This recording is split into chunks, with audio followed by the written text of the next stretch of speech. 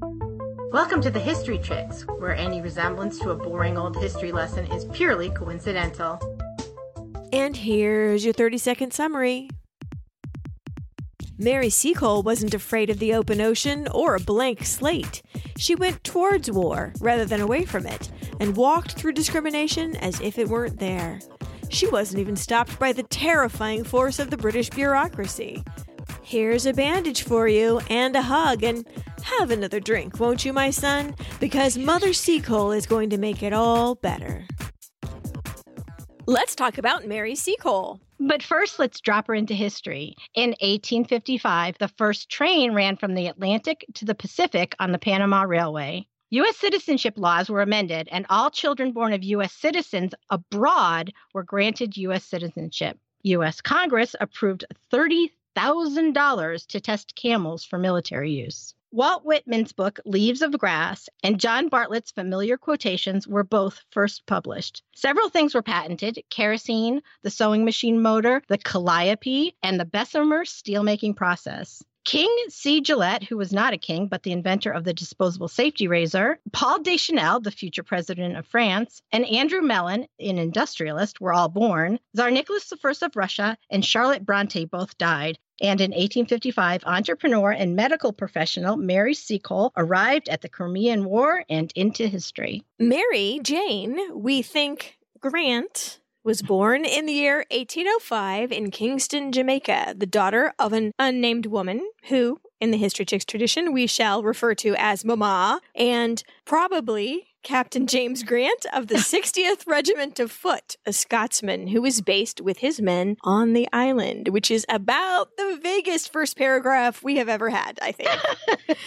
Full of disclaimers, because even 1805 is discussed as being possibly incorrect. It's what's on her headstone, so let's go with that. The usual details are just lost in the midst of time. Historians think that James and Mama had at least another daughter together, Louisa, and at least Mama had a son named Edward, who may or may not have been James's child. I read an article from the 1800s in which the man said, "They conducted us to Grace Blundell's Hotel in East Street." And the hotel in question, Blundell's Hotel, was where our Mary grew up, at least part of the time. So Mama may very well have been named Grace. Yay, a name. That's great. That's great. That's more than most places cite. Her father just drops out of the narrative when Mary was just a child. So can we put him away? Well, sure. He is definitely a shadowy figure in the background. People think he was around until Mary was around 10 years old, and then either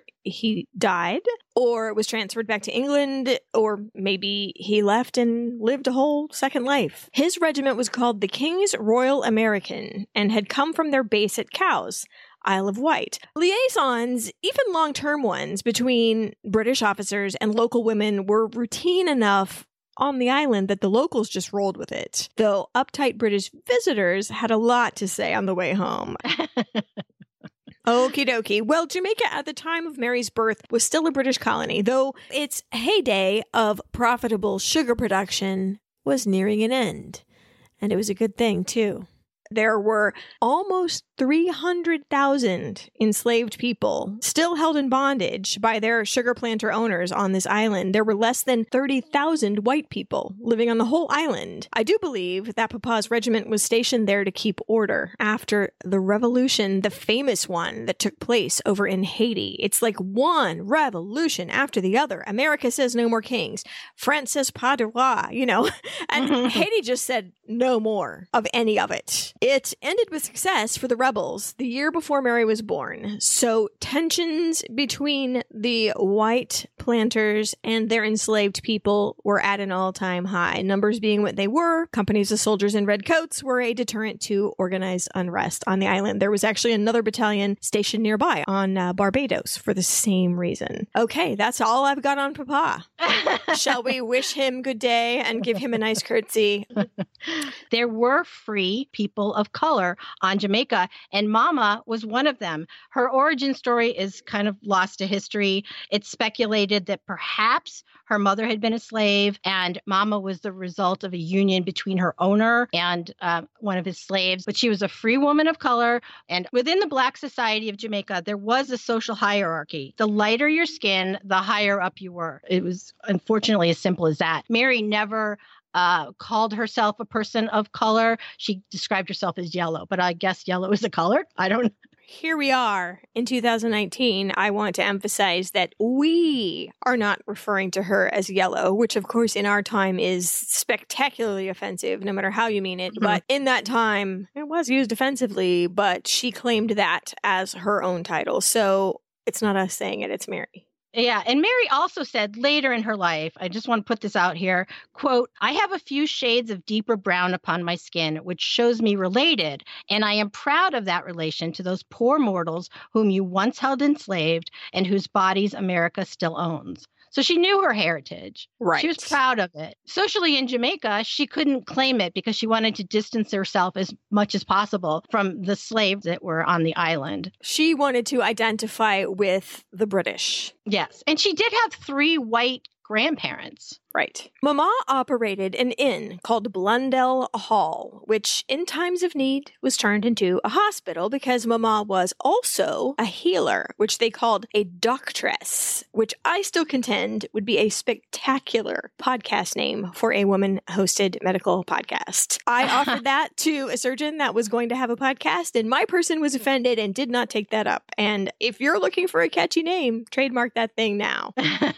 Yeah, I hereby release my claim to it. Doctresses had experience with tropical diseases. Imagine that. Unlike these weedy noob doctors the British people kept sending from home. Didn't we talk about this in the Marie Laveau episode? Mm-hmm. You know, the natives don't feel these diseases as we do. Well, no, it's called developing an immunity. Creoles who fell victim had largely left us in childhood. You know, they'd already faced it and either won or lost, and now they're immune. Well, the new arrivals from England often collapse straight off the boat, and that might be how Mama met Papa in the first place, as a patient and nurse situation. Blundell Hall, or Blundell Hotel. It's written both ways. It was great, wasn't it? It had this portico where people ate local food, like plantains and cassava cakes and fish with pepper sauce, limeade made from fresh cane juice, squeezed right in front of you, and limes picked right off a tree in the courtyard that you were sitting under.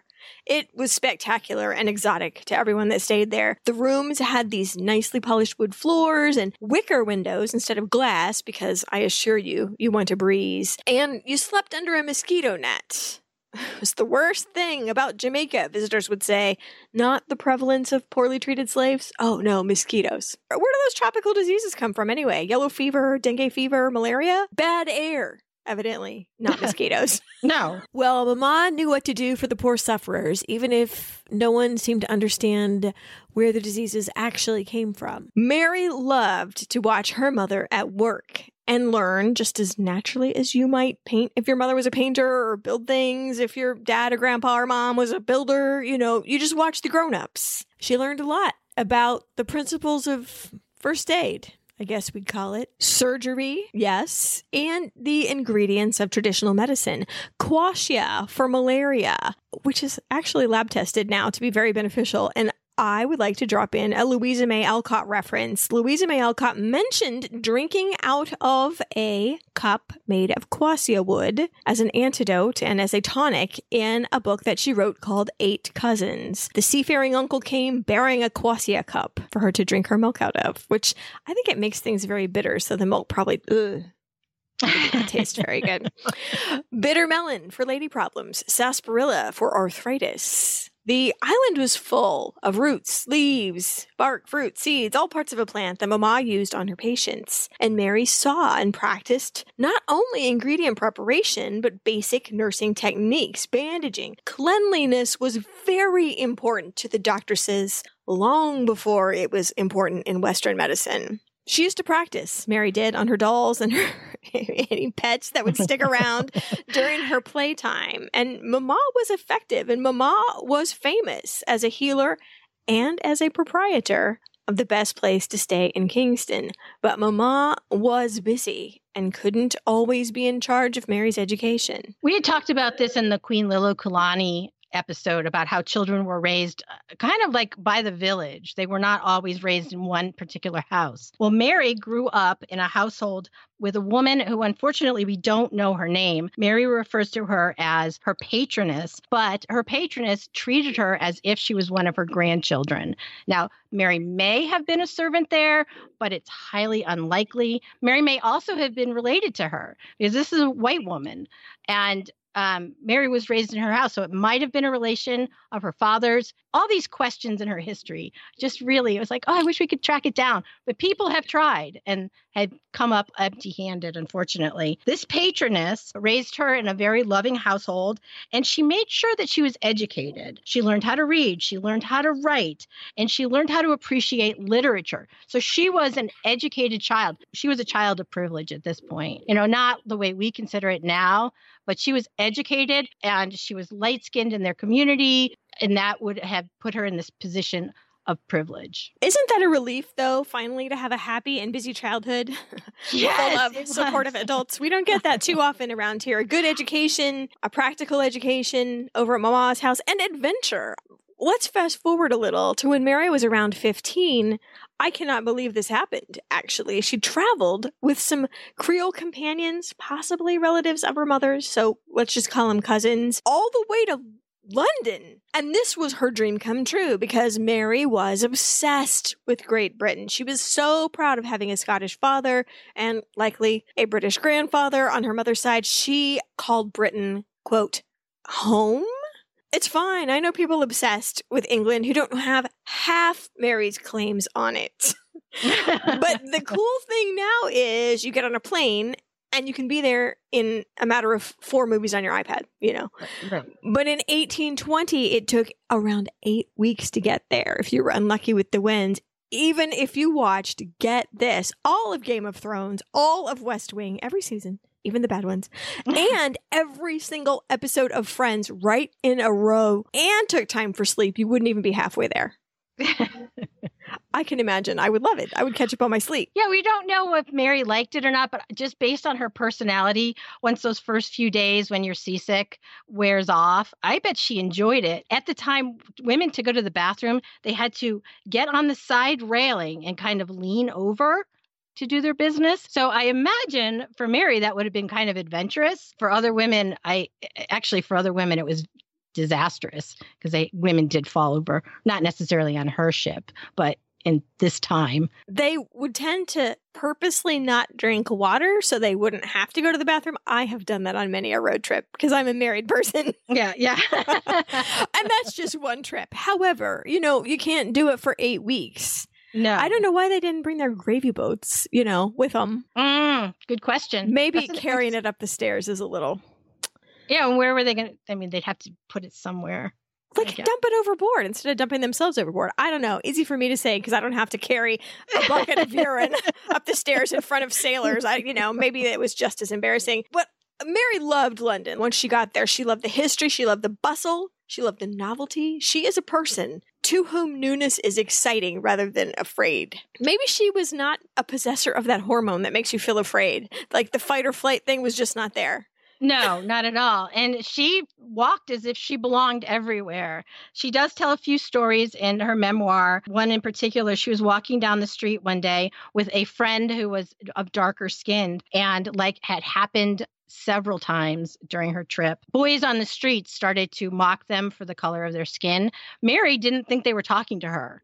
Thought they were just talking to her friend. Well, because she described herself as, and I quote, hardly darker than any of their brunettes. Right, exactly. And she had gray eyes. She said, obviously, they're not talking about me. No. But my poor friend, the friend didn't take it like Mary did. And she started lipping off to these boys, which I'm sure did not result in a very pleasant exchange. But Mary thought it was hysterical. Oh, Mary. The cold, though, blew her away. She described it as fingers reaching under her clothes to kill her. Well, the coldest it has ever been in Jamaica, that I can tell, is 64 degrees Fahrenheit. I swear to you, if they pull out their sweaters, I will laugh. Well, there was ice, though, in the drinks in Jamaica, which I don't 100% know where that came from.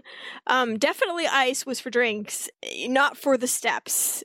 She was not happy about that at all. That's really the only downside, even though the racism was there. She just was...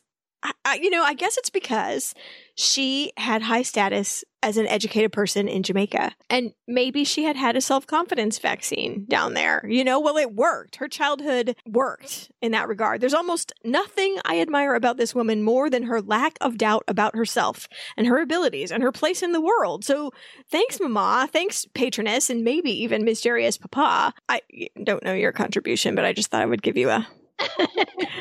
But that's invaluable to have armed her with that, for better or for worse. Well, they all stayed for a year in London. When you have 4 months travel time, you got to make it worthwhile. And she spent the whole journey back scheming how she was going to get back to London. So when she got back to Kingston, she got busy. She began to spend the next year pickling things, making jars and jars of preserves and jellies, any type of regional food that she could put in a jar, she did. Mary had been inspired by those markets she saw in London. People who had once lived or visited the tropics were hungry for a taste of their adventure. Oh, rich people especially. Rubbing your hands together.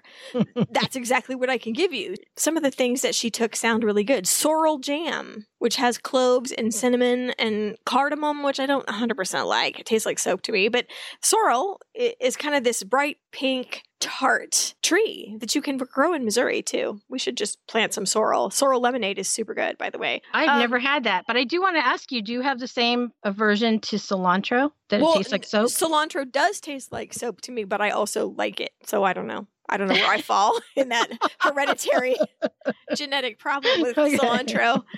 Actually, cardamom doesn't taste like that. It tastes like camphophenique. No, it doesn't. Yes, it 100% does. Yeah, neither. I love both of those things, so they don't taste like soap to me. Brussels sprouts, however. Back to the better tasting things. She had jars of these bright red bird peppers, which look like tiny Christmas lights. She had bright orange mango chutney, escovitch pickle, which is sort of like tropical jardiniere. That's the thing that my husband is so fond of. They serve it on fried fish. I'm still stuck on jardiniere. What is that? Well, pickled like carrots and vegetables in brine. And a lot of times you can get hot jardiniere. You put it on in Chicago, you put it on a Portillo's sandwich. Oh, Portillo's. Okay. Now I know what you're talking about. I do. I lived in Chicago for 5 years. Yeah. Okay. I love me some Portillo's. I'm not a fan only because my dad demands that you eat the sandwiches wet, and to everyone else that means they take it with tongs and dunk it in au jus, and my dad only permits one napkin. So I can usually get through about an eighth of it before my napkin is out of use and I have to stop eating. Gross. So the staple, though, the one that she made all the money on was guava jelly.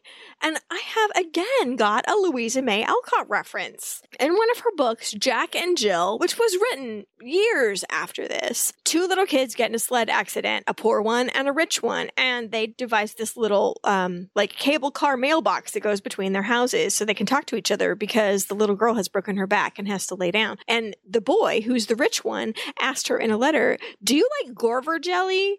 All these people keep sending fine things and I'm going to send you a pot of it." And it's rich people food. Even 70 years later, it's considered rich people food and a delicacy. And now it's very sad for her that it spills in the basket and dumps all over. So she never did get to eat the Gorver jelly. But I just want to say, Mary Seacole had an eye for what was what and who was what, because she brought over the things that the rich people really wanted to buy. So there it is. And she's 18 at this point. So she's an 18-year-old entrepreneur, actually.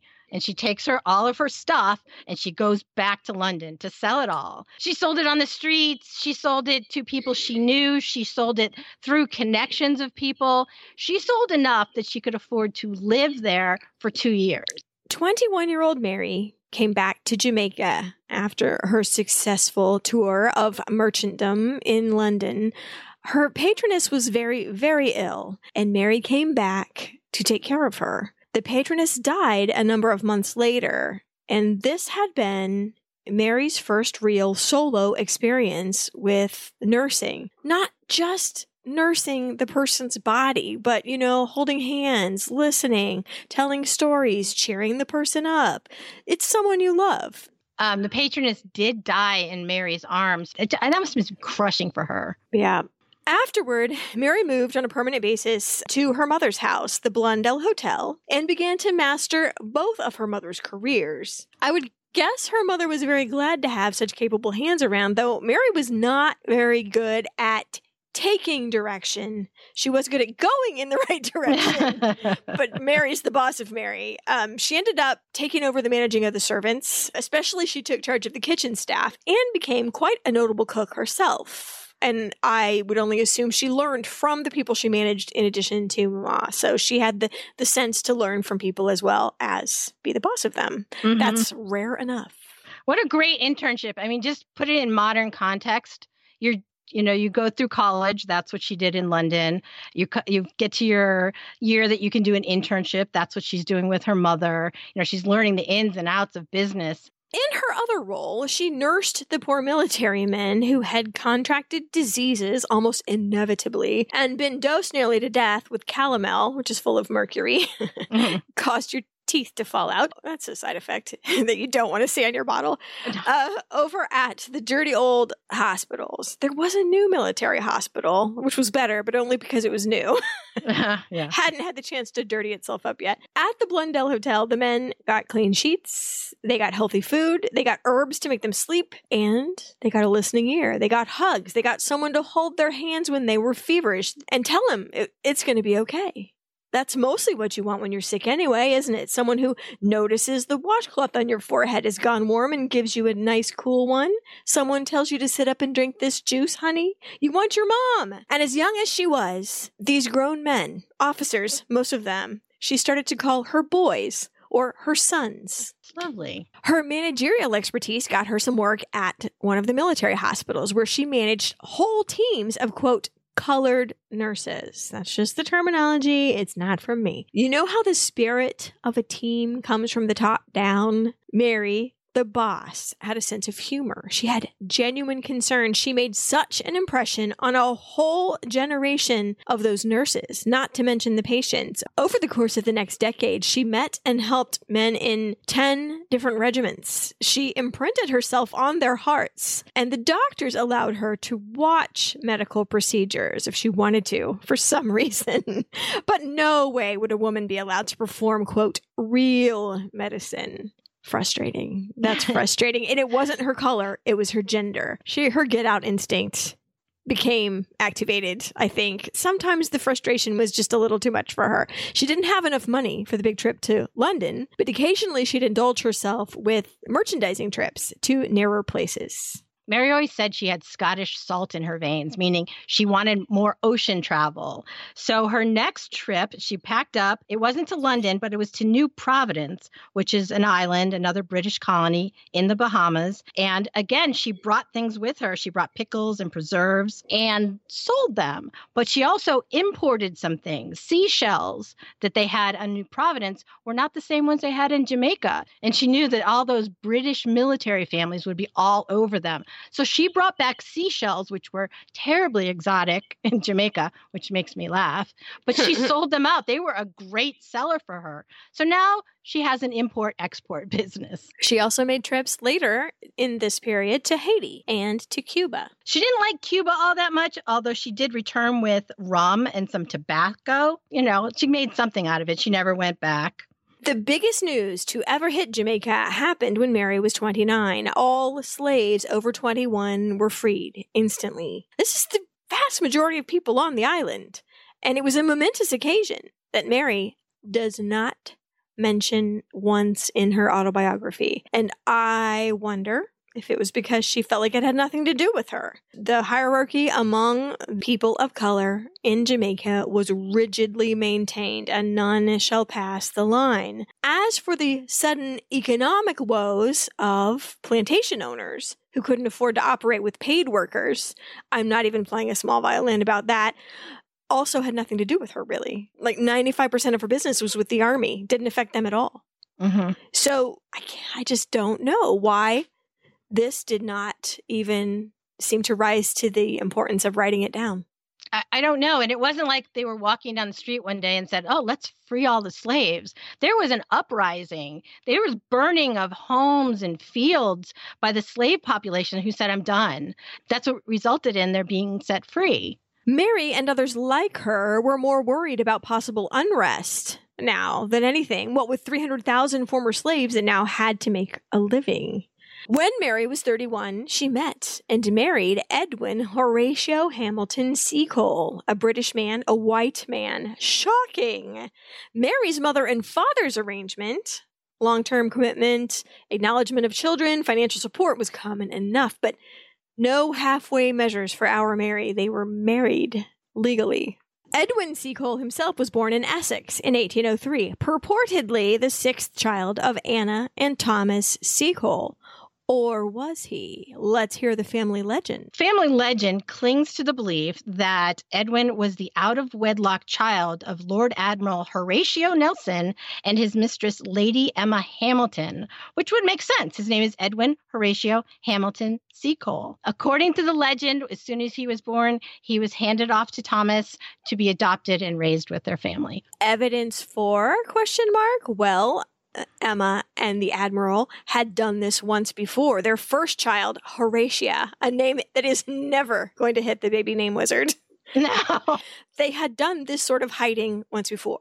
Fake birth certificate, fake parents' names, blah, blah, blah. Okay. Ms. Hamilton was in the area at the time of Edwin's birth and known to be pregnant.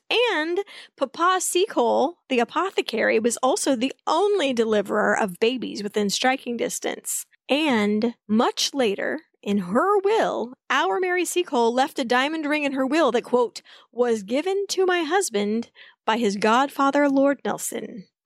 Interesting. So there's the Seacole family history, but actual history from historians say that Emma Hamilton had a little daughter also named Emma in 1803 who died shortly after birth and never met her father.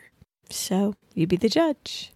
Well, the new Mr. and Mrs. Seacole decided to set up their own shop, not a hotel, not a convalescent home, but he'd been a merchant before and so had she. So Seacole's General Store it was.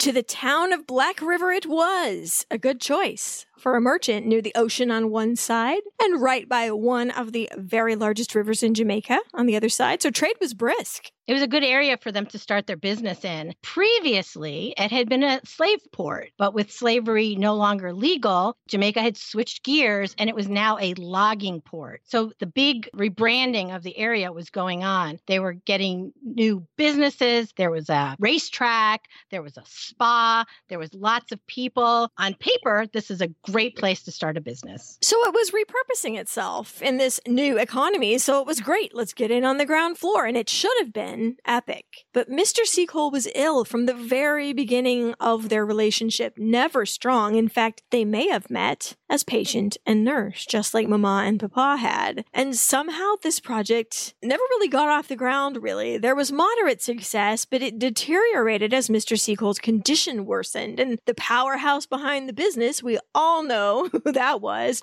using her energy and time to nurse her husband, who she really did love. She really did. And competitors won. That's just the long and short of it. And after a few years of struggle, they made a good go of it, I think. They did everything they possibly could to make it work, but they just couldn't. It was apparent not only that they had failed, but that Mr. Seacole did not have long to live. So the Seacole family closed up shop and moved back to Kingston to Blundell Hall. Unfortunately, they arrived just about the same time as a massive fire that was going to destroy about 10% of Kingston. Mary pulled what is kind of like a Dolly Madison.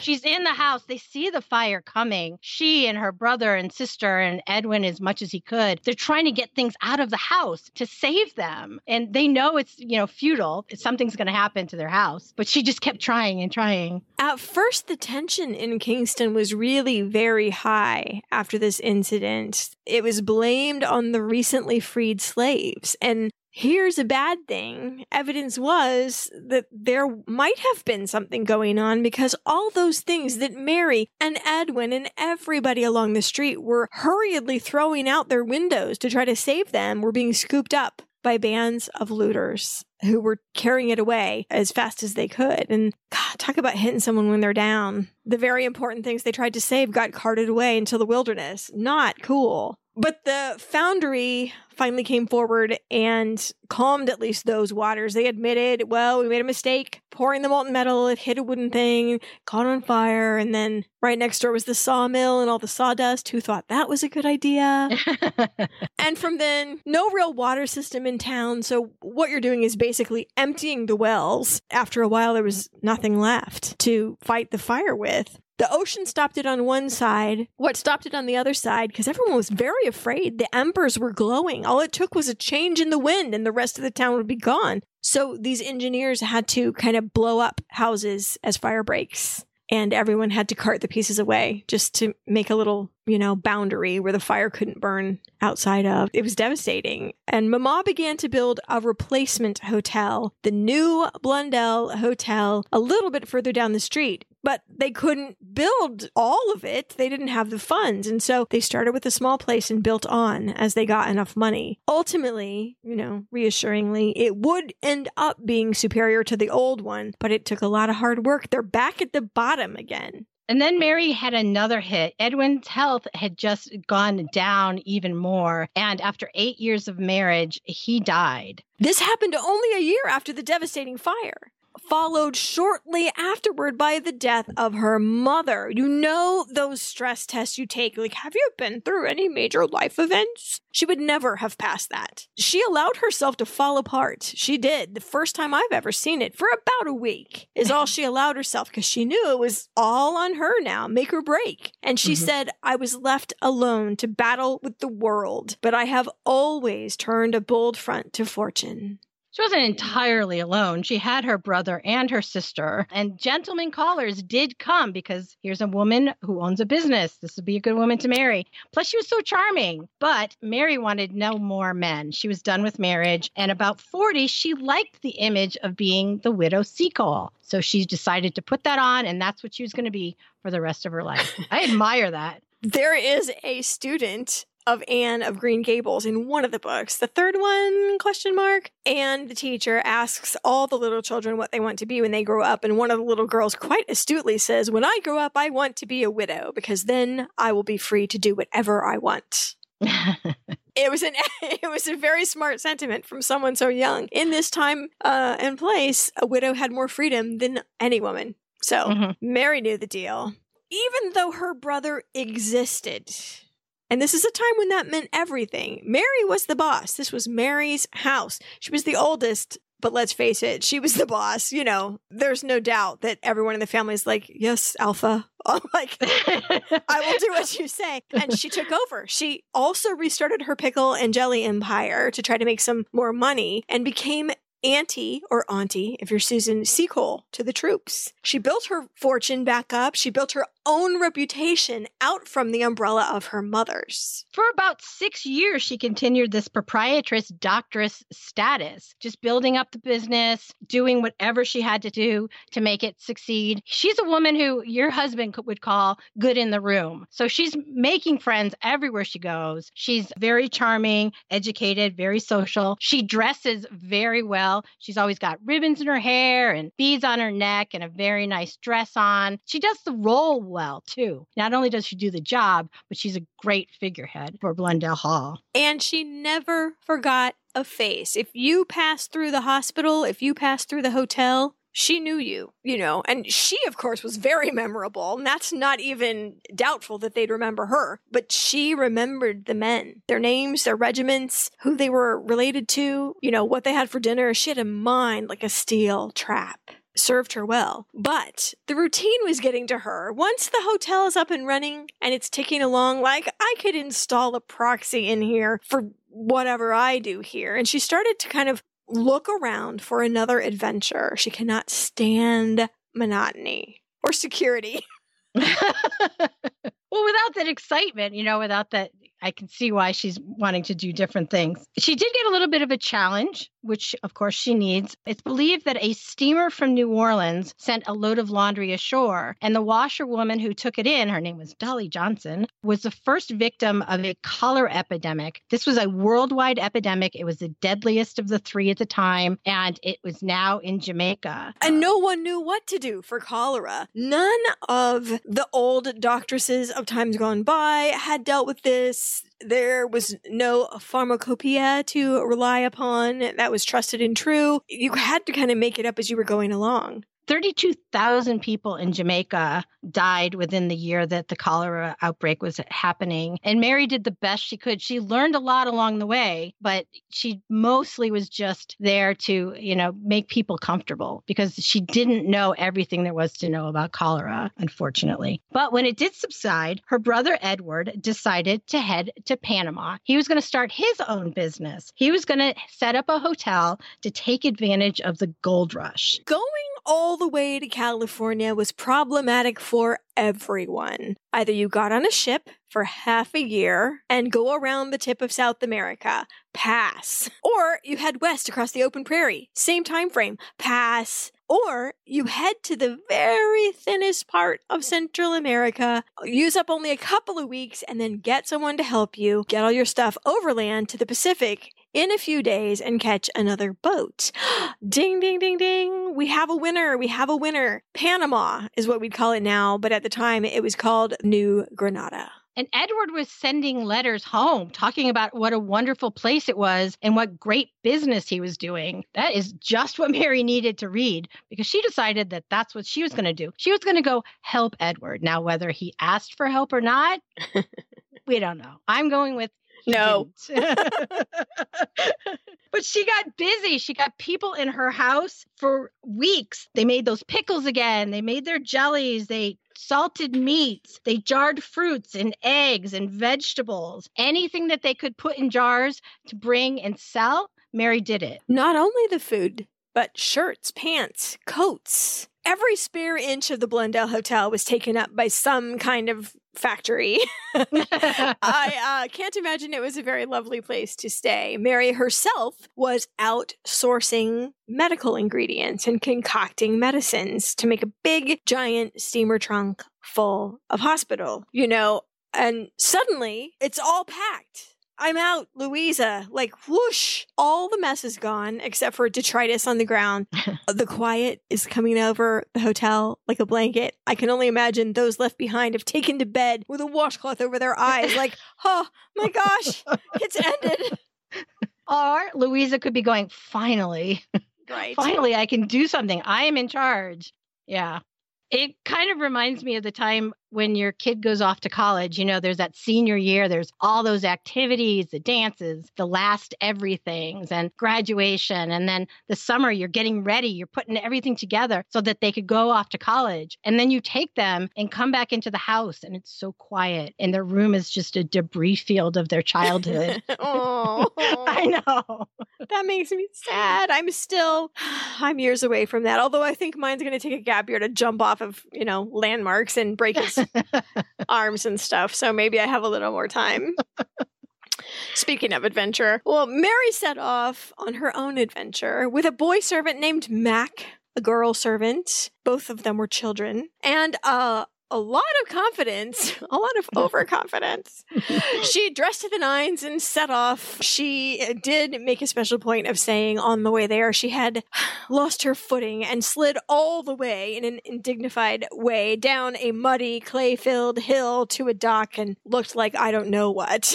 I love that in her autobiography, she remembers what she was wearing. It was a light blue dress with a white bonnet and a dainty shawl. I mean, she remembers what she's wearing, and she falls and she's just covered in mud and has to continue on her adventure. She had to be rowed upriver in a canoe for the last part of this journey. This is some Indiana Jones level making your way in the world. But at last, she arrived in the city and found, man, what did she find there? In New Granada, the former slaves that had been advised to move there and the native inhabitants were in charge. It was not the white people that were in charge. She was very wary of the white Americans she met because to them, she was no different than the slaves that were still working their cotton plantations over in America. And she had a strong aversion to a person that would not give her her own dignity. So she really did not like Americans at all. But she loved the spirit of New Granada. She looked around and said, it was wonderful to see how freedom and equality elevate men, and the same Negro who would have cowered before an American in Tennessee here might face him boldly.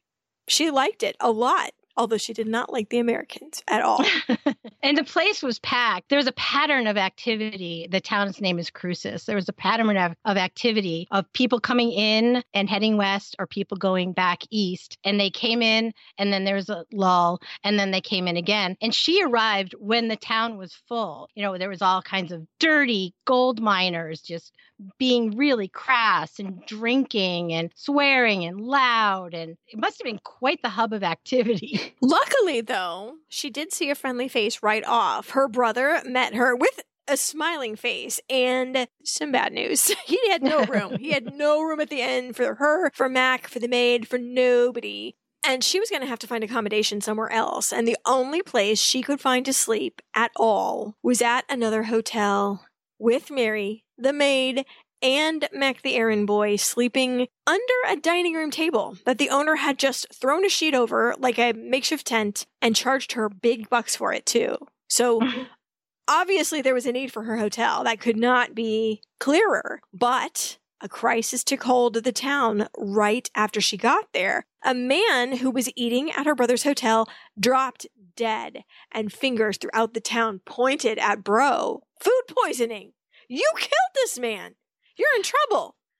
But Mary took a look at him and she looked at the symptoms and she was whipping up mustard plasters because she knew exactly what was wrong with him. She had diagnosed it as cholera before Edward would even accept that the guy was sick. Everyone else would really, really rather prefer that it was food poisoning if it's all the same to you. But as one after another victim went down, nope, it was true. Cholera. And the only medical practitioner around was Mary. I mean, there was a dentist. Yeah. But Mary, functionally, for months, she battled cholera alone. She made calls in the wealthiest households and the poorest shacks. And I will say she did take a fee from those that could afford it, but she did not charge the poor at all. If you couldn't afford her services, she did not pull back. She would treat you just the same. The rich people were kind of subsidizing her work with the poor. She saw hundreds of patients. She took copious notes. Her experiences here gave her, I'm going to go out on a limb here, just as much knowledge of cholera as any medical doctor at the time, and likely 100% more on-the-job training than they ever had, because they're not going to get deep in it in the way that she was and see such varied people and get to try basically the same experiment over and over and over. She decided that she had to go a step further, and it was a grisly step. But she determined one day, after a baby died in her arms, that she had to do it. The baby's parents were already dead. There was nobody to miss this baby. She had done all she could do to save his life. And she was actually angry with the world and herself for not having been able to save. Of all the people here, the one person that probably deserved to be saved more than anyone else, and that surely the baby wouldn't begrudge using it as, a way to help others. And so she performed an autopsy. She bribed the man that was taking the baby away to bury it, and he stuck around to assist with the autopsy. She wanted to see what exactly it was that cholera was doing to the human body. And she did see some things. She never actually reported exactly what it was, but she did realize that the person was being dehydrated, that all the fluids were being sucked to one area of their body and not being used properly. So she began to treat things a little bit differently. She gave fluids. She had a concoction of boiled water and cinnamon that she gave to people in sips as they could take it. And sugar and salt. It's like proto-Gatorade, if you think about it. So she was flying blind, yes, but so was everyone else. And this concoction was treating a symptom. What else are you going to do? But no one else is treating it this way, and it could have saved lives. You know? Nowadays, they'd use antibiotics and electrolytes. So she got half of it. And there you go. And cinnamon has an antibacterial quality to it. So, sort of. Right. Yeah. Well, it's not like she had a Z-Pack to give them. No.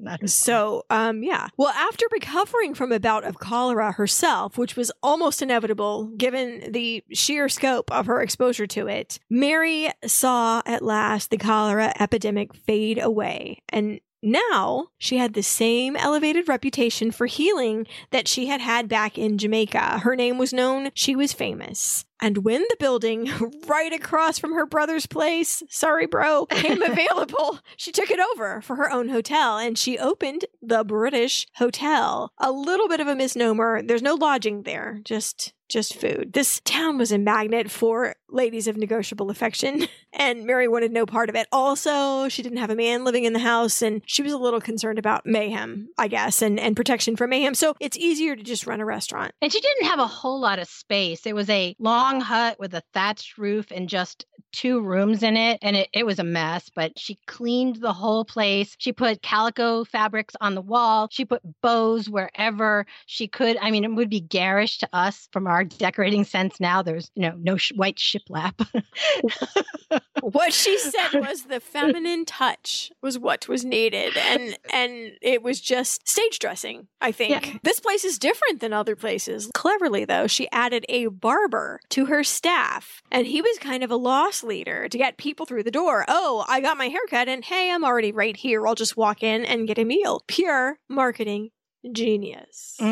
She had tables for 50 people. So there's a dining area, and then there's a kitchen area, and another area that was just shelves with all of her provisions. All those things that she had brought from Jamaica were on these shelves to sell. It was kind of like Cracker Barrel.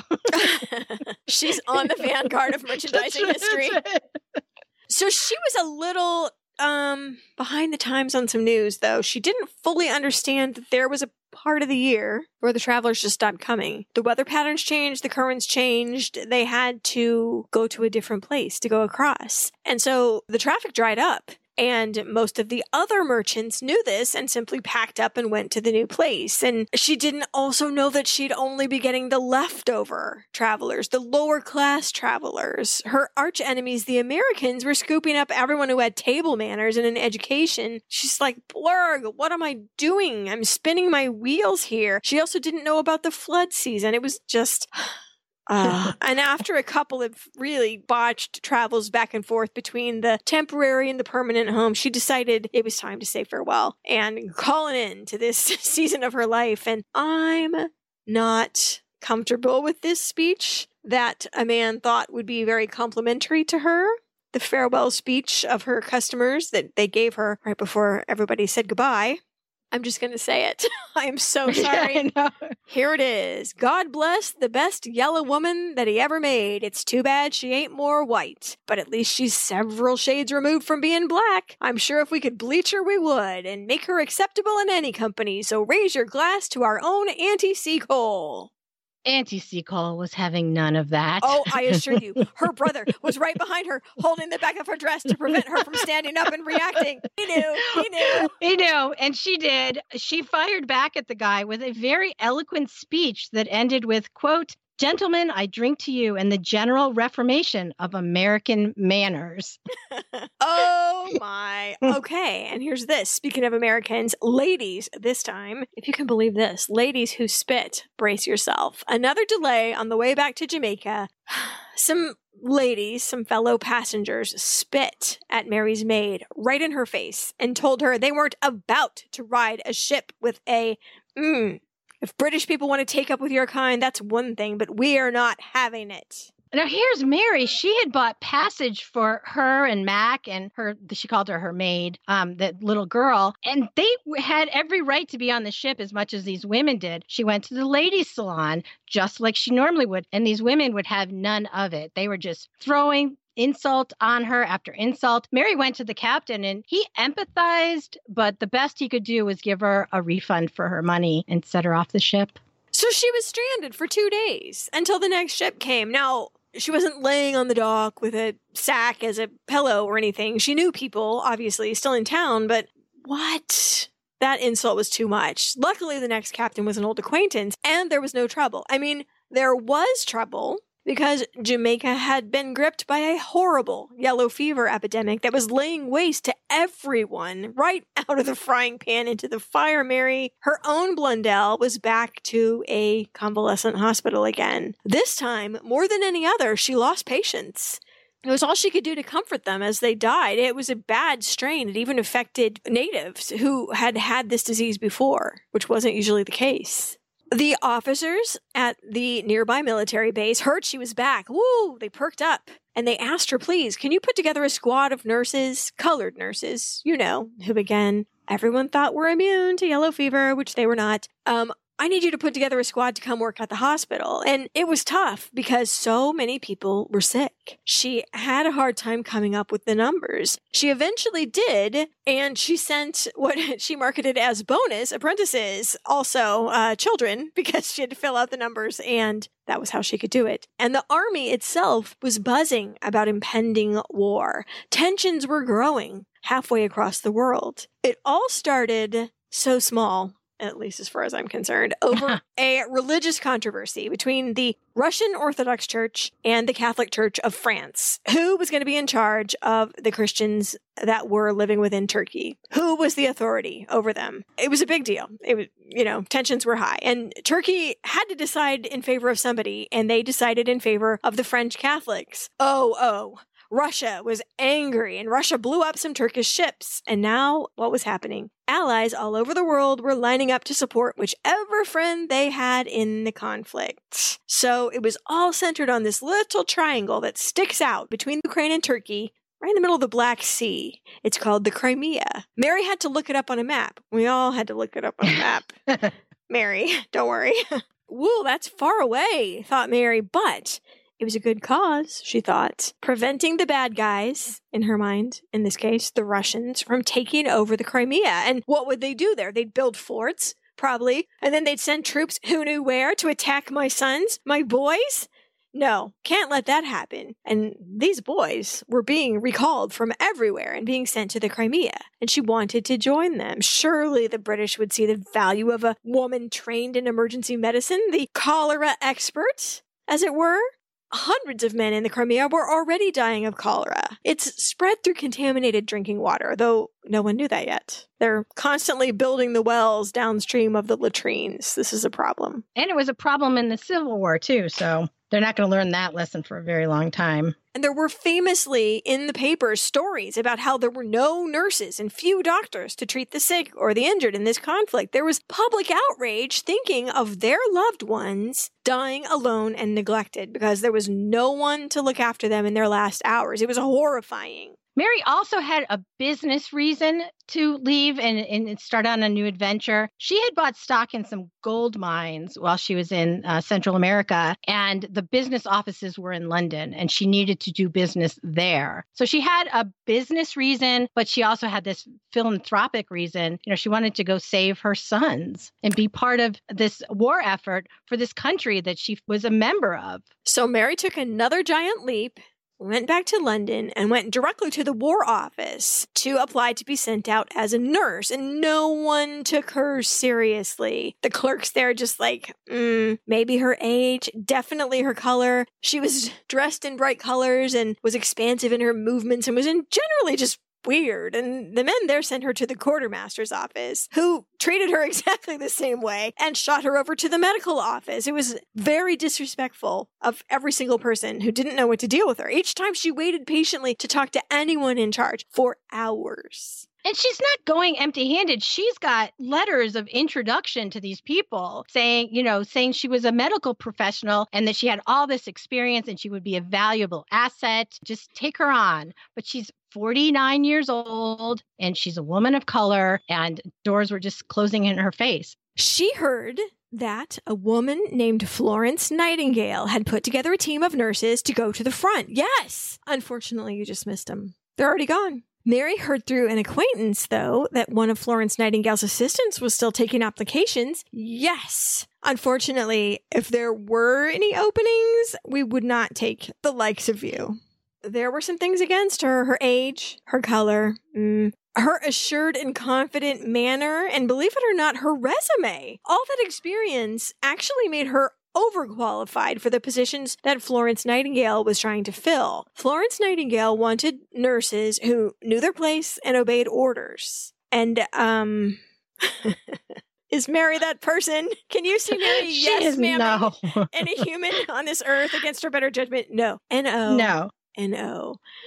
Even the way she was trying to get in, there are lots of records of people who applied for these positions. They're still in existence, but there is absolutely no application for Mary. So she was trying to get in, not the traditional way, which I was probably another strike against her. Right. Mary was actually, for the first time in this story, devastated to the point of tears by her rejection. How much help could she have been to the boys? Why was everyone mocking her and rejecting her? It's so frustrating. Now, we know it's not a good fit. We know from here she never would have been happy taking orders from someone or following the rules. And after a little bit, her natural self-confidence reasserted itself. Why am I depending on other people to accept me? I don't need them to do what I want to do. Oh, no one believes in me. Interesting, because I believe in myself. She had a very, very healthy attitude as far as I'm concerned. If you don't like me, obviously there's something very wrong with you. It was the opposite of Louise Brooks, who we just covered, who had the opposite, if you do like me, obviously there's something wrong with you. See, this is a much healthier way to think. Another thing that keeps happening in Mary's life is that she knows somebody. She knows a guy. Well, she knew a guy. She, by sheer coincidence, ran across a man named Thomas Day. He was not only a relative of her husband's, but he was a former patient of hers in Panama. He had seen her at work. He was also a trader. He was a businessman, just like her. The two got together and they decided to form a business to set up a shop in the Crimean War. We're not going to mess around with going through Florence Nightingale. We're going to set up a business, which is what she does really well. I have connections of my own. I don't have to sit here in London talking to you chumps, taking all your guff. She went right from this meeting with Mr. Day and went to a printing office and got advertising printed. Watch this space, for the opening of Mary Seacole's, what is it going to be called? New British Hotel. And she sent them off to the Crimea. They started out to the former kind friends of Mrs. Mary Seacole, late of Kingston, Jamaica. It's more like, warning everybody, Auntie Seacole is on the move and I'll be there in a minute. It was really, really smart and full of nerve and full of confidence. And I really approve.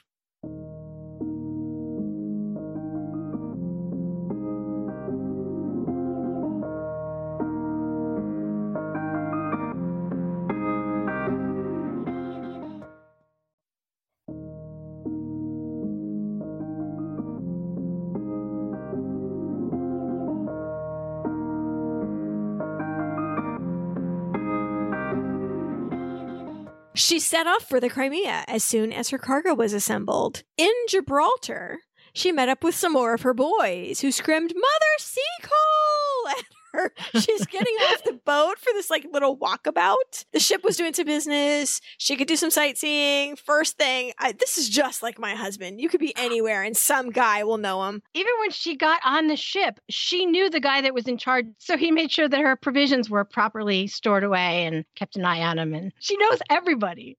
So over a drink, their treat, they absolutely forbade her to set foot in the Crimea, that hellhole, they called it. They'd just gotten out with their lives. Why would you go back there? Don't do it. Well, will I be of use to you boys there, though? Oh, we wished for you, for sure. And that was enough for her. She was more determined than ever to get there and set up shop. She met another old friend, a doctor officer, who offered her something of great value. A letter of introduction to Florence Nightingale. This was like a personal passport, if you know what I mean. Etiquette required the person to see you if you had a thing like that. The person whose agent in London had blown her off so thoroughly and insultingly was going to be forced to meet with her. I'm going to carefully pack this away, thought Mary, just in case. She loved that idea. And she was going to be in the area. She arrived in Constantinople, and immediately she hired a young boy that was walking around to help her out, to help her with the language and help her, procure travel. His real name was something Greek, but she couldn't pronounce it. She called him Johnny. He loved her. He was so loyal to her for her entire time here. That's the kind of person she was. I do love her tales of Constantinople. She was complaining that all the little rowboats were too tiny for one stout lady. Like her booty and her weight made them real tippy. And more than once, she said she almost became intimately familiar with the temperature of the water. People were just shocked at this unaccompanied woman, just tromping around, all independent. Mary chose to interpret it as approval, which just sums her up. Johnny was able to hire a fishing boat, which was a little more stable, to take her to the hospital where Florence Nightingale was stationed. It was in Scutari, which is in modern-day Turkey. Now, why she was going, I think, is up for debate. Was she going to place a courtesy call between two medical professionals, or was she really trying to get in with Florence Nightingale? Whichever that is, and I don't think we know. Well, let's just tell the story, and then you guys can interpret this whatever you want. She got to the hospital and forgot all about the letter of introduction. Honestly, the first person she encountered was a doctor she had known from Kingston, as keeps happening. After this happy reunion, he took her around the hospital, which is 4 miles of hospital wards. Thousands and thousands of people. There's some men here from the old regiments. You gotta say hi. Mary put her hand on foreheads. She held hands. She sat on beds. She reminisced. Many men cried when they saw her. It was almost as good as seeing their own mothers. Along the way, she rebandaged people's bandages if they were a little too tight. She washed faces. She tucked bed sheets in. Passing doctors called out thanks as they bustled by. And she forgot about everything but her boys and all those new boys. Somebody's boys. Mother Seacole. Every corner, somebody's calling her. The whole day just flew by without her noticing. And it was too late and dark to get one of those boats to take her back to her bedroom on the ship. What was she going to do? So Mary had a meeting. She asked to see Florence Nightingale. She needed to ask her a question. Eventually, she got to Florence, who she didn't describe in terrible terms, but just that she was a small woman. Florence said, "Can I help you, Mrs. Seacole?" And Mrs. Seacole said, "Yes, I need a room for the night." And Florence said, "Okay." And that was it. That was like the whole conversation. Yeah, I think it was very irritating to me that the assistants preemptively said, "There's no openings, there's no jobs here," which is like her experience of the day was patently untrue. There's jobs for 100 ladies in here and you couldn't even feel it. But they made a point of telling her that before she got in to see Florence Nightingale. "Oh, no," she said, I'm passing through on my way to the front. I just want to pay my compliments to a colleague, etc." And I'm sure Florence Nightingale bristled at the presumption of equality. They were as different as could be. They had different goals. They had different lives. They had different methodology. Just the way that they treated patients was very different. Florence was organized and hierarchical, and she was insistent on propriety, and she was also, to her detriment, hemmed in by regulations, military regulations, in a way that Perhaps our friend Mary was not. Certainly. Our friend Mary was a free spirit and an independent operator. But Florence had to kind of pioneer a whole new method of nursing. She could not afford to have loose cannons because her whole mission would be derailed. She was kind of a snob. She was kind of a racist, but so was almost every white person deep down that she encountered, but she was really, really, really devoted to nursing. She wanted to elevate the position to one of respectability. She wanted to help the men. That was her big position. The world needs both kinds of helpers. You can't have everyone just be random angel like Mary Seacole, and you can't have everyone run on a track like Florence Nightingale. Even a track, she had to build herself out of nothing. Sometimes you have to be flexible. And Mary always had great admiration for Florence Nightingale and her work, and the compliment was not returned. Still, Mrs. Nightingale, compelled by the power of the letter, assigned her a bedroom in the basement. No thanks for 12 hours on the wards, but in her defense, she might not even know that happened. Thus ends the meeting between the two Crimean Wars' most famous women. That's it. That's the only interaction they ever had. And the next morning, Mary left. She had places to go. Thomas had gone ahead to Balaclava to find a place to set up, to, do the pre-work before Mary got there with all the supplies. And she had to get there. So she did. She just left. The place, Balaclava, was indeed a hellhole, just like those men had told her all the way back in Gibraltar. Someone later described it like this, quote, "Take a village of ruined hovels and houses in the extreme state of all imaginable dirt, rain to pour into and outside of them until the whole place is a swamp full of filth." Great. Let's go there on our vacation. Yuck. Mary looked around for a place to set up shop. She networked like no one else could and rode over to meet the boss of the local Turks, a royal pasha. This is a big deal. This is not a Joe average. He loved her company. He loved her secret stash of beer. And he promised her the manpower and the materials and the security that she needed to build her new hotel. It was made out of mostly demolished buildings and broken ships, for the most part. Flotsam, was it? Or jetsam? I guess I never know the difference. I just think they come hand in hand. I didn't know that there was it's like upside and downside. I think flotsam is the stuff that just floats away, and then jetsam is stuff you jettison to save or something. I don't know. Yeah. So, yes, for the most part, the nearest Home Depot being 120 years away, that's what you had to build your hotel out of. I love your voice, said the Pasha. Was there a romance? They said the Pasha was dropping his handkerchief in front of Mary Seacole, which is a gender role reversal, which is hilarious. Oh, no, I have 3 wives at home. Okay. Just friends, evidently. That's good. That's a valuable contact, though, and I don't think she could have really done it without him. But my question is, what did Thomas do? Because Mary got there and she just got to business. She talked to people. Thomas was even afraid to talk to the admiral of the port because he thought he was so mean. And Mary's like, okay, fine, I'll do it because I have to, because he wants my ship out of here and all my provisions are on it. And that's where I'm sleeping right now. And it can't leave. So she goes over and she charms him. And sure enough, the ship can stay as long as Mary needs it. What did Thomas do? Wrung his hands, mostly. During the weeks of construction, Mary endeared herself to all and sundry. The crusty old admiral? Yes. All the doctors? Yes. And it helped that she showed up physically every day with tea and sympathy and jokes and stories and a helping hand to all the wounded men who passed through this settlement on their way to Florence Nightingale over in Scutari. So her actions made people change their mind about her. Like, who is this person? Anyone that didn't know her soon found out who she was and what she was all about. Technically, her title was a sutler. She was a trader and a merchant to the military. That's the title that she had. Her New British Hotel never had the name New British Hotel. It was always referred to as Mrs. Seacole's Hut, which tells you just how nice it was.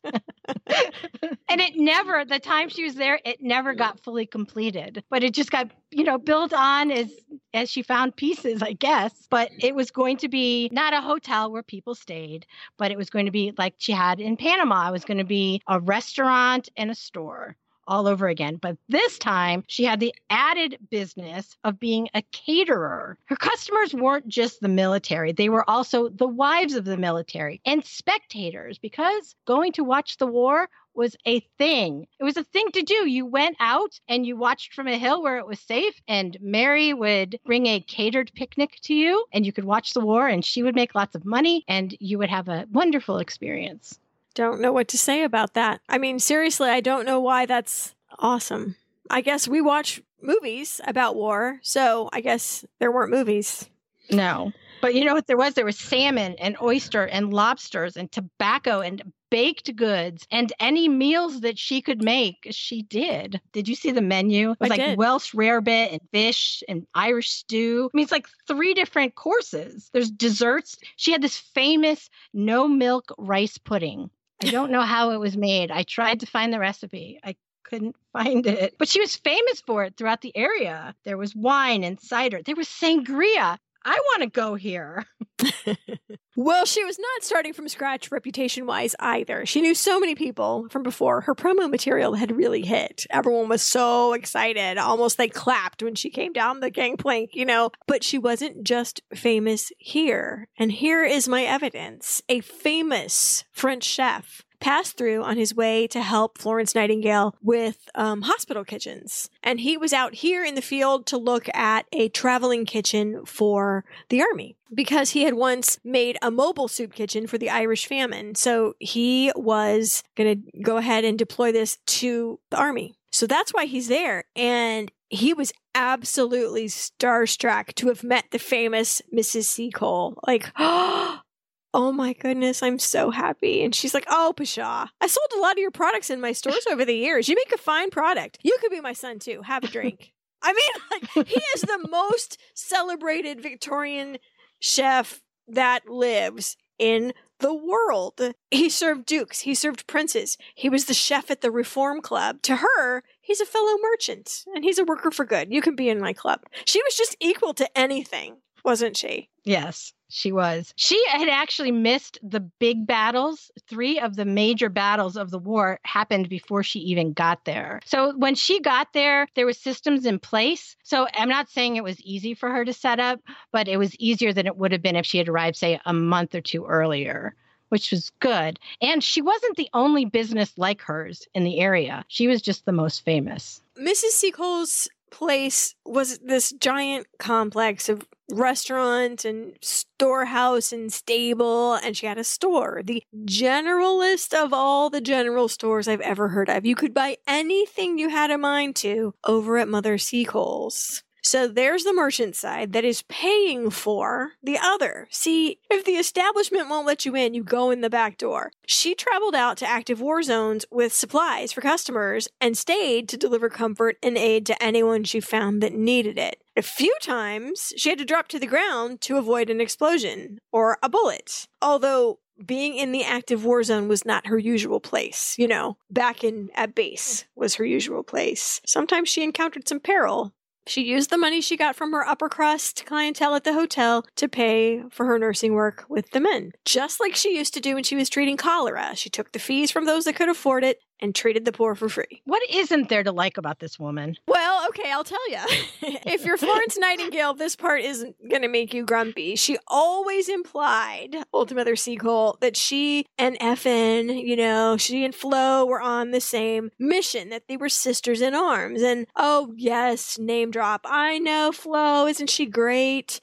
Yes, and I know how that feels when you have your own mission, if you're Florence Nightingale, and you do not want to be seen as endorsing something that is foreign to the way you like to operate, any more than you like being tagged on Instagram by people. You know, there's some things you don't feel like you can control, and it's irritating. Florence Nightingale began to loathe Mary, I think, swanning around doing whatever she wanted, administering brandy, which was not done, ND. She had no boss, she had no rules. It was galling to Ms. Nightingale. How could people even like that loud, classless person who is not on my level? I'm sick of hearing about her. perhaps one day we can do Florence Nightingale and we can put her irritation into context. For now, Yeah, I would just like to say there's no love lost, and maybe a little investigation into Florence Nightingale's own struggles, which were towering. She had a lot to overcome, and here is this like person kind of chipping away at what she was trying to build. It's like if you're the guy in the grocery store building the pyramid of Coke and shoppers keep coming by and taking pieces of it, you'd be mad too, I think. Even though you were selling Coke. Even though you're selling Coke. Yeah, which is the whole point of the whole thing. I don't 100% know the whole story, and I don't want to loathe Florence Nightingale for her attitude toward Mary. Mary did bring some of this on herself by kind of implying that they were, Yeah, the relationship that didn't exist. Yeah, so there's that. But after all the trauma and all the risk of the war years, whatever they might have been, the last year of the war, as it was kind of a peace negotiation going on in the background and no one wanted to be the hero, kind of turned into, I guess, Mardi Gras? I know. Which suited Mary just fine. Yeah, and I don't want to keep comparing Florence Nightingale to Mary, but Florence Nightingale during this time, she had to offer her soldiers, she had magazines or maybe a lecture. But down in Balaclava, it was a bacchanalia. There was dancing and drinking and theater and musicals. There was all kinds of mayhem going on. She loaned some of the officers her dresses. She didn't get on herself as an actress. That was just too far. But the menfolk were going to play ladies, and so she let them wear her clothes. And she said even with the corsets, their figures were shameful.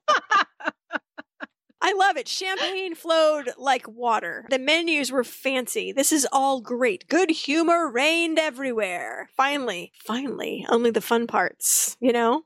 Well, and good commerce, too, because all these people had very little to do while they were waiting for the peace treaty people to do their thing far, far away. So they were buying things, and Mary and Tom were starting to buy more stock and have it, shipped to them like they've been having done the whole time to get ready for even more sales. They're kind of getting in the hole financially, but all these people owe them money too. So they're business people. It's going to work out. She did extend a lot of credit during this time. And since her philanthropic work was drawing to a close, just naturally, she decided to focus on the commerce part. So I can't blame her because the mother Seacole part out in the field was over. Wasn't happening. Mm-hmm. So there's no sense trying to keep that going when it didn't exist. You know what I mean? Like some blame was attached to her for focusing on commerce, but what is she supposed to do? It gives us another role model for a businesswoman. I think that's important too. So I'm glad she focused on the commerce. But when the orders came to evacuate the Crimea, Mary's life sort of vaporized, along with her financial security. Merchandise was still coming. Even though the customers were all gone, she had to sell her equipment. She had to sell her stock at auction. And mostly Russians came to the auction, the enemy. The low prices that everything went for infuriated her and frustrated her to the point of when the wine came up for sale. The winning bid was less than a tenth of what she had to pay for it, much less retail price, and she lost her temper and grabbed a hammer and broke every last bottle of it. I'd rather the ground drinks it than any of you. Yeah. It wasn't like she didn't have a plan. Her and Tom decided to disassemble the hotel and bring it back to England and set up yet another store like it in another military town. They had a plan. They didn't have any more stock. They were out of money. People owed them that weren't paying them. But it wasn't like she was just going cold home. She had a little bit of a plan in her head. But it just didn't work out. Mary went back to England. And her creditors were pressing on her, but the debtors couldn't or wouldn't pay her. And Mary was forced to file for bankruptcy at the age of 51. Letters began to appear in the papers after the news of the bankruptcy came out. For shame, my brethren. Are we to allow our mother to be forgotten? Has this short space of time erased from your memory what we owe to Mary Seacole? I myself am going to pledge money to show her my appreciation. Who will join me? And the donations started to roll in. The articles published about her great deeds and the comfort she had brought and the emotional attachment that men had to her would not stop. She wrote to one of the men, actually a nobleman, who had supported her the whole time. And I love this little throwaway sentence, gave him permission to send it to the Times. I know. Oh, do you? And she wrote the following. I'm fully aware of the kind feelings you and the army have toward me, and this knowledge tends to sustain me in my present difficulties. Far from regretting my visit to the Crimea, I feel proud indeed that I have had an opportunity to gain the esteem of your lordship, along with that of many others in the army. I would rather suffer my present poverty with the knowledge that the Almighty permitted me to be useful in my small sphere than have returned wealthy without the esteem of the brave defenders of our country. It's good. I think it's very good. So it was a Mutual Admiration Society. She decided to write her autobiography, which has an amazing title. Unlike many books we talk about, this one actually has a good title. It's called The Wonderful Adventures of Mrs. Seacole in Many Lands. And it was published about a year after Mary had returned from war. Now we're like, wow, she wrote a book in a year? She didn't actually write it as much as she dictated it. She had an editor who was with her, and she could just tell him the stories, and he could tell her where to add things, and he could clean it up a little bit. Not that she couldn't have written it if she had time, but she didn't. So the result is such a delightful read. This may be my very favorite autobiography we've ever read. It's so charming. It's not a very politically correct book. Be warned. But it is exuberant, and you can hear her voice, and it was popular at the time, too. The first printing sold out in a little more than half a year, and it made her into a genuine celebrity in England, not just among servicemen, but among everybody. Mary's noble friends even asked Queen Victoria if she would contribute to the fund for Mary, and well, one of Queen Victoria's own nephews was one of her favorite sons, you know. So here's the thing that Queen Victoria contributed is the permission to use her name in the appeal. Like, Queen Victoria recognizes her contributions to our brave soldiers, blah, blah, blah. And it was Queen Victoria's street cred, if we can say it that way, that made the donations flow. So that's enough. Yeah, if you read about it, there's kind of a Seacole Fund number 1, which was the initial thing. But the problem there was she had to pay off her debts before she could take any money in herself. And any events that they planned for her to raise money cost.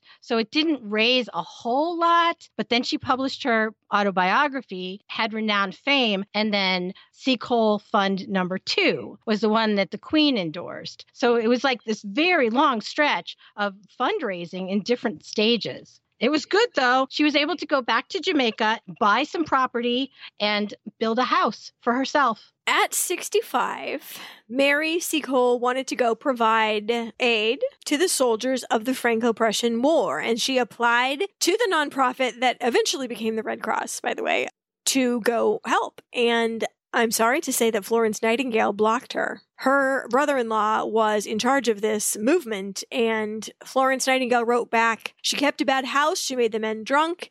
Anyone who employs her will introduce much improper conduct along with any kindnesses." Yeah, it wasn't a really great letter. And at the top in her handwriting, it says burn, which is like, please delete this after you read it, brother-in-law, which he didn't do.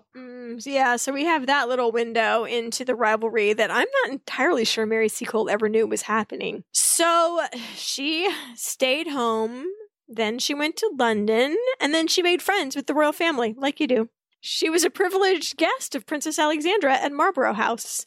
They had this friendship. Some say that Mary was her masseuse, but it sounds more like just like, come on over, Mary, and let's have tea and do stuff. Like Mary wrote home for somebody to send her a bunch of mangoes on ice because Princess Alexandra was intrigued and wanted to taste one. That is not a masseuse-client relationship.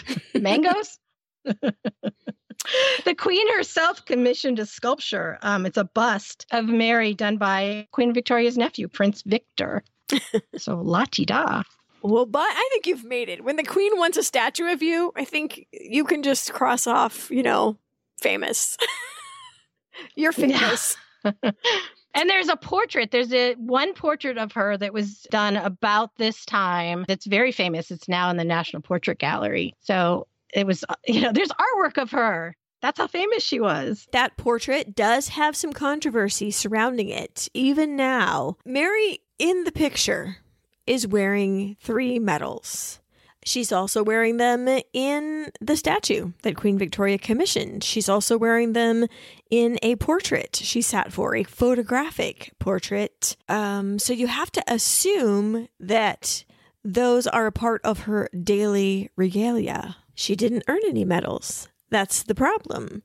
But she never claimed that she had won any medals. There's no record of anything, but think about how many men she knew that owed her a debt of esteem and wanted to show it before they left her. Out of all the men she knew, for 3 of them to have awarded her one of their medals is perfectly reasonable to me. And it wasn't a crime to borrow them or lend them until long after Mary had departed the earth in 1955. Who knows where they came from? And it's kind of a bummer, like a lot of other details of her story that we just don't know how they got there or who gave them to her. And there, for the lack of documentation, goes another good story. By the end of her life, she was a wealthy woman, living in comfort, living in style in London. The last 10 years of her life were busy and happy and full of companionship. Another thing that we don't often get to say, and I'm very glad for it. Mary Seacole died on May 14th, 1881 of complications after a stroke. She was 76 years old. She was buried in St. Mary's Roman Catholic Cemetery in London, and after her obituary appeared in the London and Jamaican papers and people who knew her started to die, her memory started to die too. She was forgotten about, really, until well into the 20th century. And then in 1954, a nurses association in Jamaica named its headquarters after her. They've discovered her again. In 1973, a group of Jamaican nurses in London restored her headstone, and it's lovely. There's palm trees on it, and there's color. And it says, "Here lies Mary Seacole, 1805 to 1881, of Kingston, Jamaica, a notable nurse who cared for the sick and wounded in the West Indies, Panama, and on the battlefield of the Crimea." It's lovely, except she never called herself a nurse. Not once. If anything, besides being a merchant, I'm sure she called herself a doctress. Those nurses and their headquarters in the 1950s started to turn the tide of forgetfulness. And Mary Seacole's name is back in the air again. Not as a pioneer in nursing, or a combatant against oppression, or a groundbreaking member of a race or of her gender, but as herself. She's a person who was able to make a place for herself in a world that wanted to shut her out. Now, it is time. Is it time? So, books. And, oh my, do you want to see some fighting? Do you want to see some fighting? I would like for you to read the reviews of a book called Mary Seacole, The Making of the Myth by Lynn McDonald. I would like to tell you that the extent to which the Florence Nightingale people hate the Mary Seacole people and vice versa is very, very apparent in the reviews of this particular book. And as far as I'm concerned, there's no need to fight. They weren't even in the same business. You know, they weren't using the same methodology. They weren't, I don't know. Is there room for more than one? It's out of control. I'm disappointed in every single one of them, you know? And you know, I read that book. At first I thought it was going to be a bad portrayal of Mary. I was afraid to read it, but I did anyway. And it really wasn't. To me, it read like a thesis.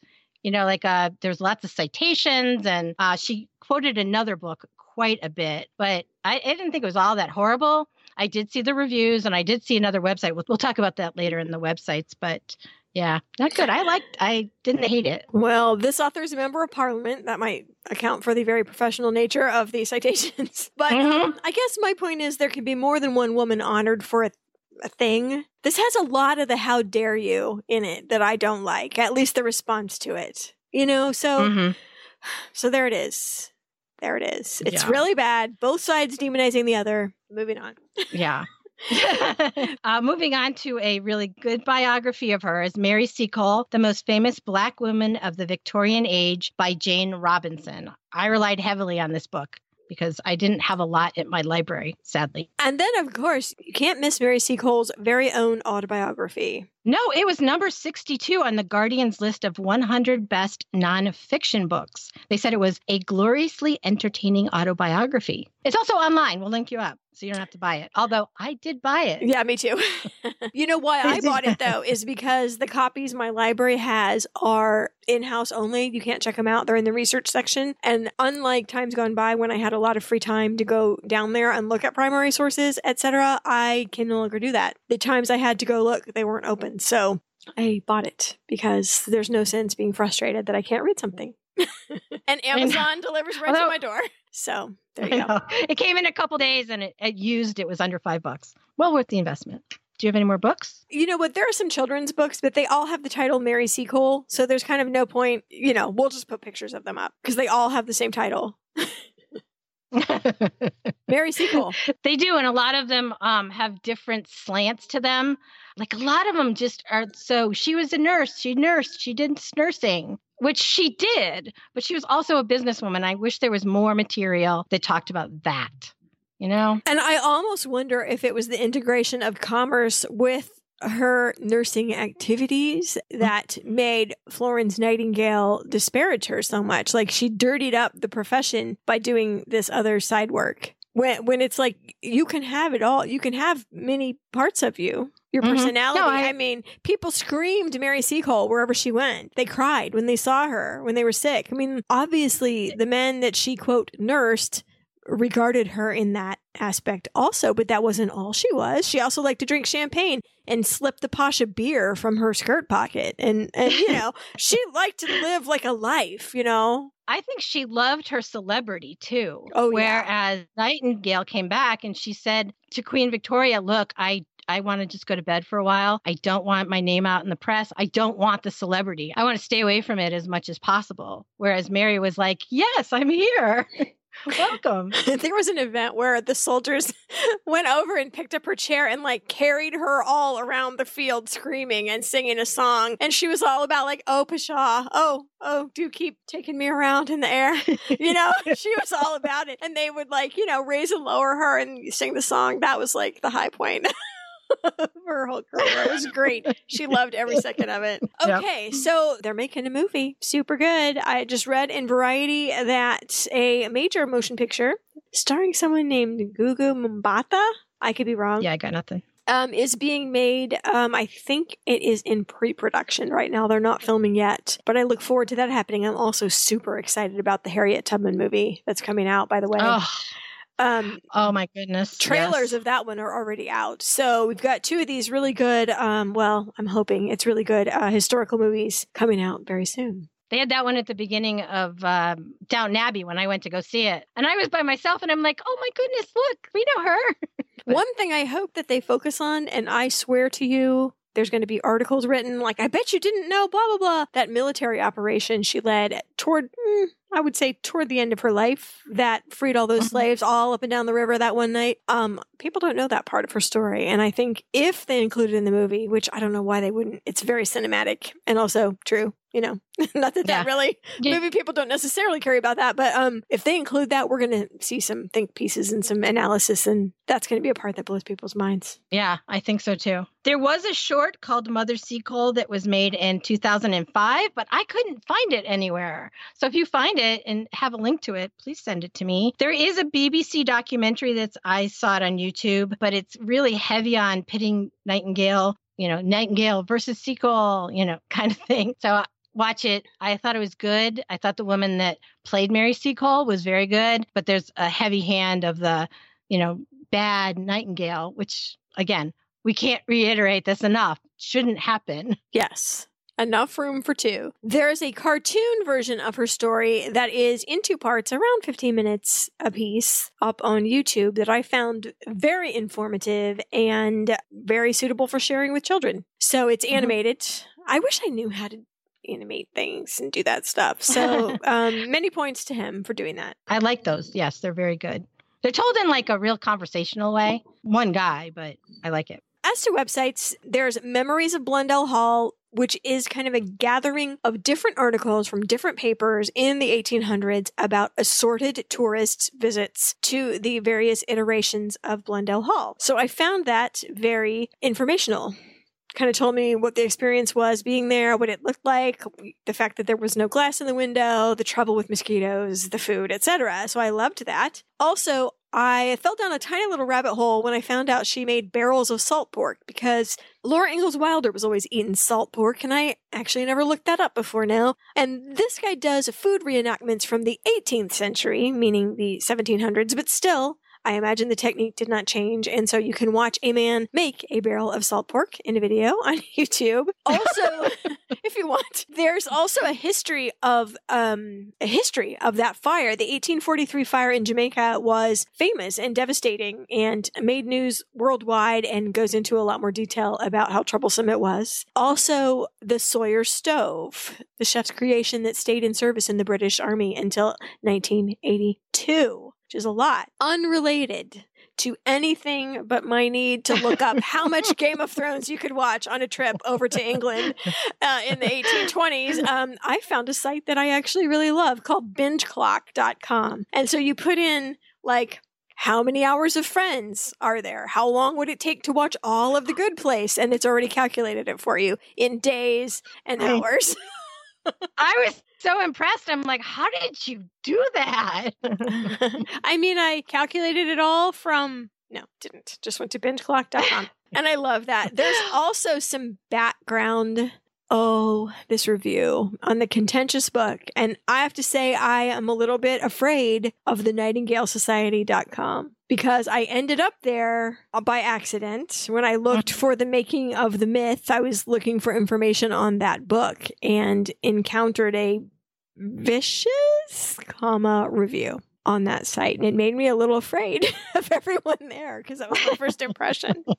There is another site that kind of counteracts that. It's maryseacole.info. And there's a lot of information in there. And it seems as though the people that set it up just to dispel myths that, like you had probably read on Nightingale Society, and that was perpetuated in the British press around 2004 by the Mary Seacole Trust, which is another site you should go to. They've been put together to get money to raise a statue. There's a statue that was unveiled in front of St. Thomas Hospital in 2004, and it's the first statue of a woman of color in the UK, and it's of Mary Seacole. But this maryseacole.info site, be prepared, because they could very well, I was reading it and I'm like, oh my gosh, they're going to listen to this podcast and they're going to put their points up on it. That's how much these people look into this. If it's in the media and it has to do with Mary, they're on it as far as pointing out inaccuracies or myths or whatever.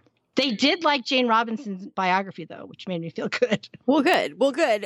So on the statue is the text: I trust that England will not forget one who nursed their sick and who sought out her wounded to aid them and who performed the last offices for some of her illustrious dead. The Florence Nightingale Society disapproves of that wording, says she was never a nurse, had no associations with St. Thomas Hospital. Florence Nightingale did, and that it hurts Florence Nightingale's reputation to have a statue like that out there. It doesn't. And if you examine the words, is there any word of a lie in there? It doesn't say, unlike that shyster Florence Nightingale who pretended to blah, blah, blah. It mentions not a thing about Florence Nightingale. So can't we all just get along? That's what I'm saying. I know. I do think we need to cover Florence Nightingale, however, in the not too distant future. I do too. Because she did a lot. Her contributions are astonishing. So, yeah. And not everyone can get along personally, and that is fine. And they never worked together. And, the only connection is the fact that, the word nursing is in there, and they were in the same area at the same time, but nobody would have confused them. There's no trademark infringement. There was great respect for Florence Nightingale when she came back. I mean, Queen Victoria offered her jewels and houses and money and a parade. And, everyone thought Florence Nightingale was an angel, and she did great work. So I don't want to allow the coverage of Mary Seacole to even think of ruining Florence Nightingale's reputation. I just don't understand why it has to be a seesaw with one on top and one on the bottom. No, I agree with you. Even Florence Nightingale has a drunk history. Mary Seacole does not. What? True. There is a Horrible Histories, however, that does a parody of the Single Ladies, which is super cute. The maryseacole.info had some problems with that, too, on a factual point, but it's super cute. So I'll link you up to that, too. Don't forget to check out our Pinterest board, not just for Mary Seacole, but for everybody. You never know what you're going to find, what rabbit holes you might go down, salt pork or statues or stamps or whatnot. Or sweaters. One of the rabbit holes I fell down had to do with cardigan and raglan sweaters. I'll link you up. It has to do with the Crimean War and men. I shouldn't let this pass either. I was able to look up a lot of Jamaican recipes online, and escovitch seems easy to prepare. So I'll give you at least that and perhaps a recipe for guava jelly. Ooh. And if anybody has a recipe for this milkless rice pudding, I'll make it. I'll report it back in the private Facebook group. Probably a link now would lead you to almond milk or something like that. So you're going to be hard pressed. But no, it said milkless. It's just said no milk. So that would eliminate like goat's milk, right? They had goats. It would eliminate the public admittance that there was goat's milk in it. Maybe. Have you seen that? Is it Saturday Night Live where? Oh no, it's part of The Office or Parks and Rec, one of those shows where they go to this very, very rich influencer's house and they ask her what the latest thing is. And she said almond milk is so over and soy milk is so over. What the world is talking about now is milk that is squeezed from an actual cow. And she looks and she smiles as if like hipsters don't even know yet about this. And the Nick Offerman character goes, that is just milk. And she pretends not to hear him. Anyway, there you go. All right. Well, so in closing, why don't we leave you with some verses from the satirical periodical magazine called The Punch, which just before Christmas published a song to be sung, which I'm not going to sing, to Old King Cole. I'm going to leave you with 4 carefully selected verses.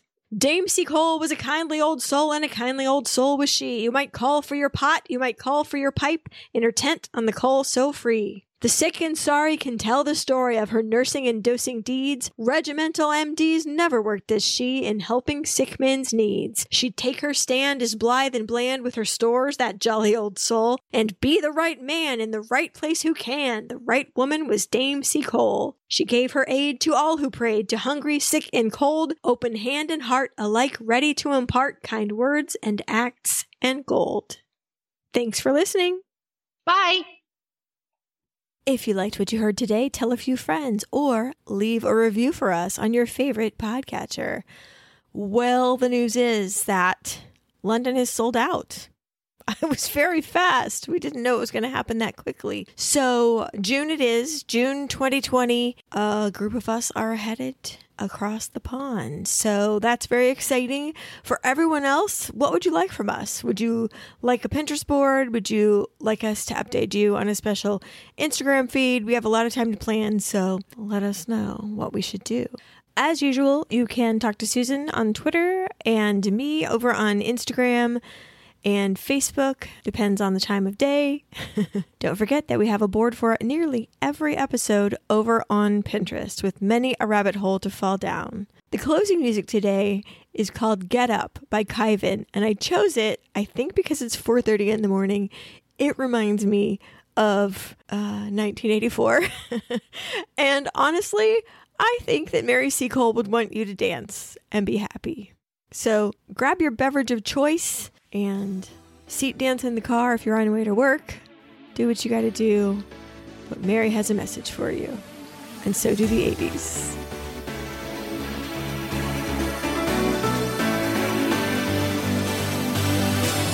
Something clicked, something flipped. Some kind of fuel is blowing. A spark has been lit. You need to run. Hell, you can fly. So much adrenaline can't handle it. Ride the wave inside and save the doubt for someone else. 'Cause there's no moment like the present. So you might as well just get up, go and get it. Don't let nothing stand in your way. No. Get up, it's time to hit it. Grab a hold tight and seize the day. Go sing your solo right through tomorrow. Knock it out of the park. This time you can't roll over, no. With all you've got.